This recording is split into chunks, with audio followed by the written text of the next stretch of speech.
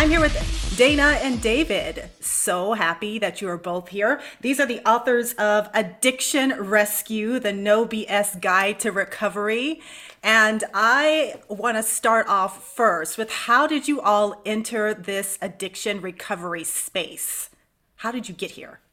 Well, I could promise you I didn't sit in the guidance counselor's office at 17 years old and say, where do you see yourself in about 40 years? That is so funny. Obviously, through my own experiences, a little research and discovery, and getting to the point where I now use my adversity to help other people through my experience, strength, and hope. Mm, hmm. Yeah, What so about, yeah, Dana?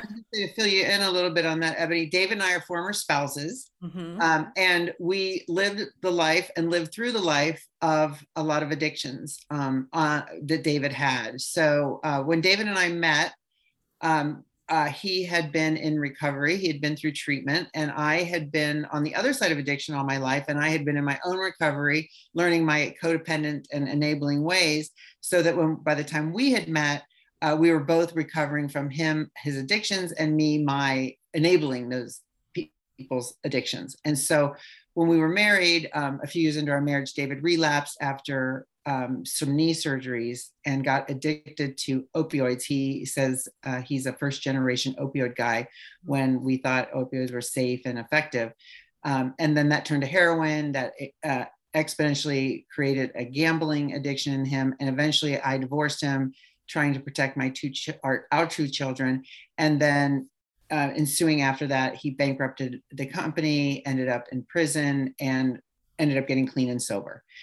And so then we came back together to work with other families that were dealing with addiction and the destruction that it causes. That's only half the story, though, Ebony. If you knew the other half, you really wouldn't believe it. I was gonna say that sounds like a book in and of itself, just that story. I'm working on that memoir now. Oh my gosh. Okay. So Dana, you were the enabler. David Correct. was the addict. And you guys just, where did you meet? When we originally met, Yeah. well, he had come to Minnesota to get clean and sober at a very well-renowned treatment center here. And he had Uh-huh. been here. And I came here to help my sister because I'm a caretaker and she needed some help. And we met right here in the middle. He came from New York. I came from California. We met in Minnesota at a health club. The meeting spot of the 80s and 90s.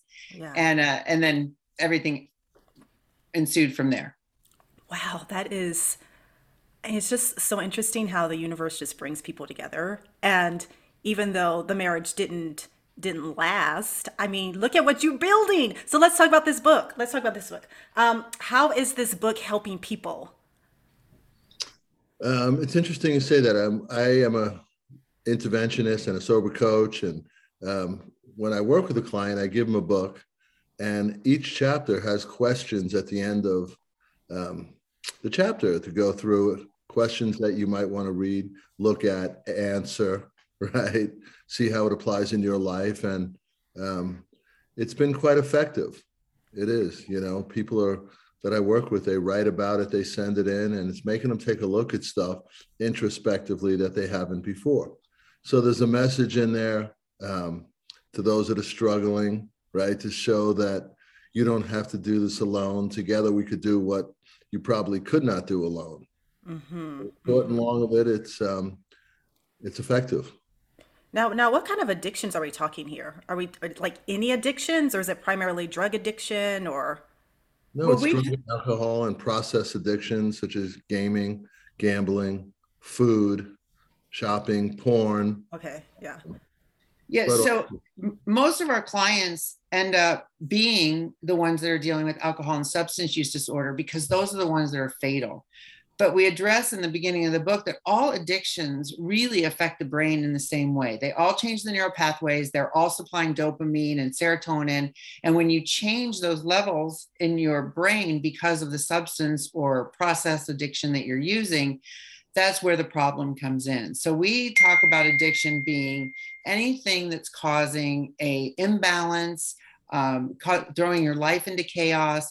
When other people are telling you, you might want to take a look at this, but you're thinking, I don't have a problem. Those are the kind of addictions we're talking about. And with these questions that are at the end of each chapter, are these questions, do any of them kind of get to, well, I guess this is kind of a silly question, but do they get to the root of the addiction? Like how does that even happen with people where they get into that space of needing the alcohol, needing the drugs, needing the whatever? I mean, is it a myriad of things, or does it usually come down to one or two? So I think that centered at the roots of addiction is trauma, right? And, in order to heal the addiction, I say we have to process the trauma. I don't know if you ever heal the trauma, but you learn ways to process it. It's always going to be there. You don't forget about it. You might have worked through it differently, but I think that's really the key to this, which a lot of facilities and treatment centers say that they treat, but they actually don't. And so, speaking of trauma, with this pandemic, it's been a traumatic for a lot of people in a lot of different ways. So, how has the pandemic spurred gray area drinking and the sober curious movement? So that you're absolutely right. So more people have started or increased their substance or alcohol process use addictions through this pandemic, right? Because we're all looking to medicate to feel better through it. And what people are finding is that one glass of wine that used to do it for them is now leading to a whole bottle. Or I don't have to drive home. I can have a second or third cocktail. And so people in the gray area of drinking, they're not suffering severe consequences. They're not having DUIs. They're not finding themselves in a divorce situation. So they're not dealing with those kind of severe consequences, but they are finding that their life and their quality of life has changed. So maybe they're losing days on the weekends because they're hungover. Maybe their anxiety is causing them to, question the last drink they had and the fact that they want another one first thing in the morning. So gray area drinkers have spurred the sober curious movement of, would my life feel better if I tried on sobriety? And things like Dry January and Sober October have really helped people to take a look at their relationship with alcohol. Okay, so when you say gray area drinking, what you mean is the people that are not seriously addicted, where it is disturbing their life in a huge way. It's kind of, you have a little drink here or there, but you don't feel good about yourself after. That's exactly it. It's between moderate and rock bottom, and just starting to question your drinking habits. And I need more to feel the same. And I'm not feeling good about the drinking that I'm doing. Does gray area drinking, can that lead to more serious addictions? 100%. Yes. Gray area drinking does lead to alcohol use disorder. Wow. Okay. And so crossing that line from use to misuse and then misuse to abuse are very fine lines. And that's why we want to help people understand their drinking habits before it gets to that point where it comes up to bite them in the ass and it is too late and they do have a dependency on it. I would is that how most addictions start? It's kind of just, it's something that you maybe do every once in a while to help yourself feel a little better, but it's not completely wreaking havoc in your life. And then you just become a little bit more addicted to it, and it just leads to something even more worse. Or it could be a genetic predisposition, right? As well. There could be many reasons. I know people that go in for some type of acute surgery and get hooked on whatever it might be, prescription pills, and they might have a drink or two with the prescription pills, and now they're feeling the way they haven't felt before, and their body becomes physically addicted, so they're needing more and more of that substance to maintain the same dopamine as they did initially. So that's when the chase comes, right? You're trying to chase that initial feeling of feeling so good about yourself, and now you keep going further and further and deeper into it as you're spiraling deep into that dark hole of addiction. And for family members that are dealing with other family members with addictions, how can they help their loved ones? Because that's traumatic in and of itself, being related to someone who is addicted. Absolutely, absolutely. It doesn't just affect the person that's addicted, it affects everybody around them. And what we try to tell people when we're doing our family coaching services is that, first of all, you didn't cause it. You can't control it as much as we think that we can beg, plead, bargain with our loved one. Nothing, none of those things is going to change their habits. And the And you only can't cure it. What Yep. right, was that, David? The third C, right? You can't cure it. Mm. right. So what we try to encourage family members to do is get in their own recovery. You don't have to wait till your loved one gets in recovery to find your own recovery. And that means to stop the begging and the pleading, stop the enabling behavior, stop hiding it, and get into your own recovery, to lead by example for your loved one to get into their recovery. Because once one person steps out of that role, it changes the dynamics of the relationship. And therefore, the person on the other side, the addict, is going to take a look too, because it's uncomfortable for them when somebody else steps out of that role. Oh my gosh, I can just imagine how difficult it would be if you have like a sister or a brother and you're really trying to help them because you're so involved and connected with them just as a relative, and it's almost like their pain, you are feeling their pain and you're so invested in their healing. It's so hard to take a step back from that. It is so hard. And the hardest is for parents, because when you're dealing with your child, that's the worst, because you brought them into the world, you feel responsible for them, and you have an ultimate need to fix them and help them feel better. Right. And you have no control over it. And keeping them from the consequences that would naturally come is just prolonging the inevitable and making it even worse, even though we think we're making it better. And when parents are working with their or have their children, it's a little different relationship than siblings, right? There's so much more unconditional love or whatever word you want to use in that relationship, where siblings have more of a conditional love. You know, they're not going to let this sibling keep doing what they're doing to the parents, and they're going to really set the boundary more so than the parents might. Right. Yeah, that's a good point. Yeah.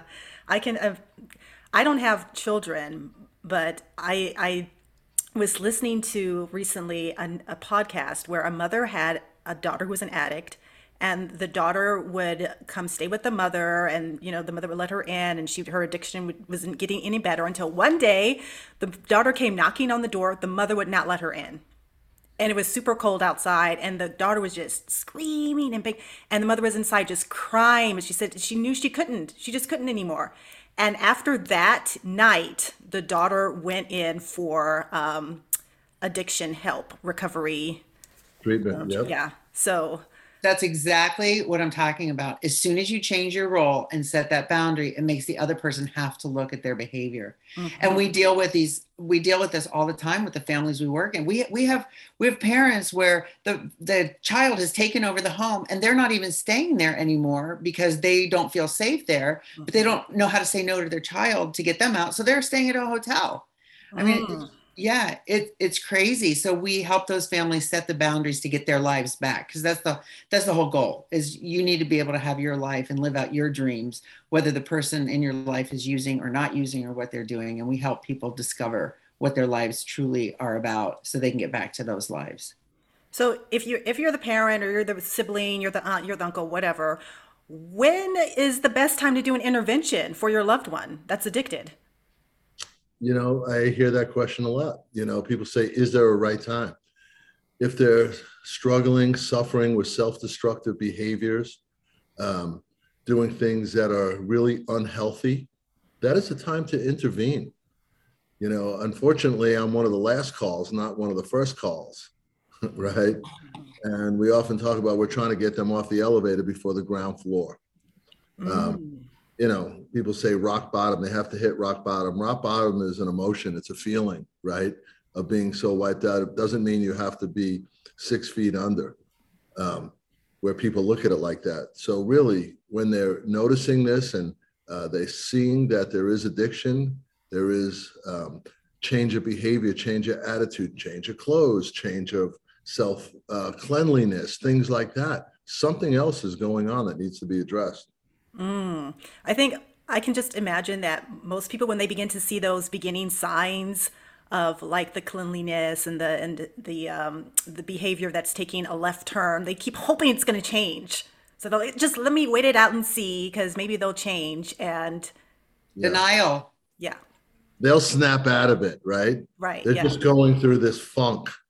right. Right? Yeah, And then, we often see that funk gets deeper and deeper, and they've lost the choice to stop because the physical cravings is so strong right now. And we see this all the time. It's sad, but real. And you're right, the pandemic did create a lot of this as well. The collateral damage, the carnage and fallout from that. If addiction is a disease of isolation and loneliness, and the antidote is commitment to connection, commitment to community, commitment to well-being, not many people are adhering to that when they're sheltering in place. exactly. Yeah, yeah. And they have to learn to live in this new world of Zoom, right? Wow. This has been such an enlightening conversation, Dana and David. I want to give you this last opportunity. If you have any words of encouragement for a family member who has another family member who is addicted and going through this horrible place in their lives, if you want to say a word to them. Yeah, what I want to say is you're never hopeless, you're never out of hope, and it's never too late. And it's just a conversation. It's being willing to ask for help. And that's what David and I are here for. We will have a conversation with anyone at any time to help them decipher, what is going on and what they can do about it to intervene and make it a better situation. So do you want me to give out a little place where they can find us? Sure. Yes. Where can we find you? So the info at theliferecoverycoach.com. Our website is theliferecoverycoach.com. You can book in a call. We have phone numbers on there. We're available 24/7 pretty much to help anybody that's looking for a little guidance in the situation. And our book is Addiction Rescue, the No BS Guide to Recovery. It's on Amazon and BookBaby. And, families that are going through this, we understand. We hear this word so often, codependency. It's gotten to the point where it's just really played itself out. Every family is going to have codependency in it. But what we're suggesting is if it's done through healthy boundaries, it becomes healthy codependency rather than the unhealthy part of it. And that's what we're trying to work with families on to show them. Thank you so much for being here and sharing with us all of the little ins and outs. Well, not all of them, but you went through a lot of the little things that sometimes we just don't think enough about as far as addiction, as far as helping people, as far as when to intervene. And I really appreciate your time. And I'm going to say bye-bye, but not to you all because I'm going to chat with you for a moment. But bye-bye to our viewers. Thank you so much for tuning in to this episode of Bookish, and I will see you next time.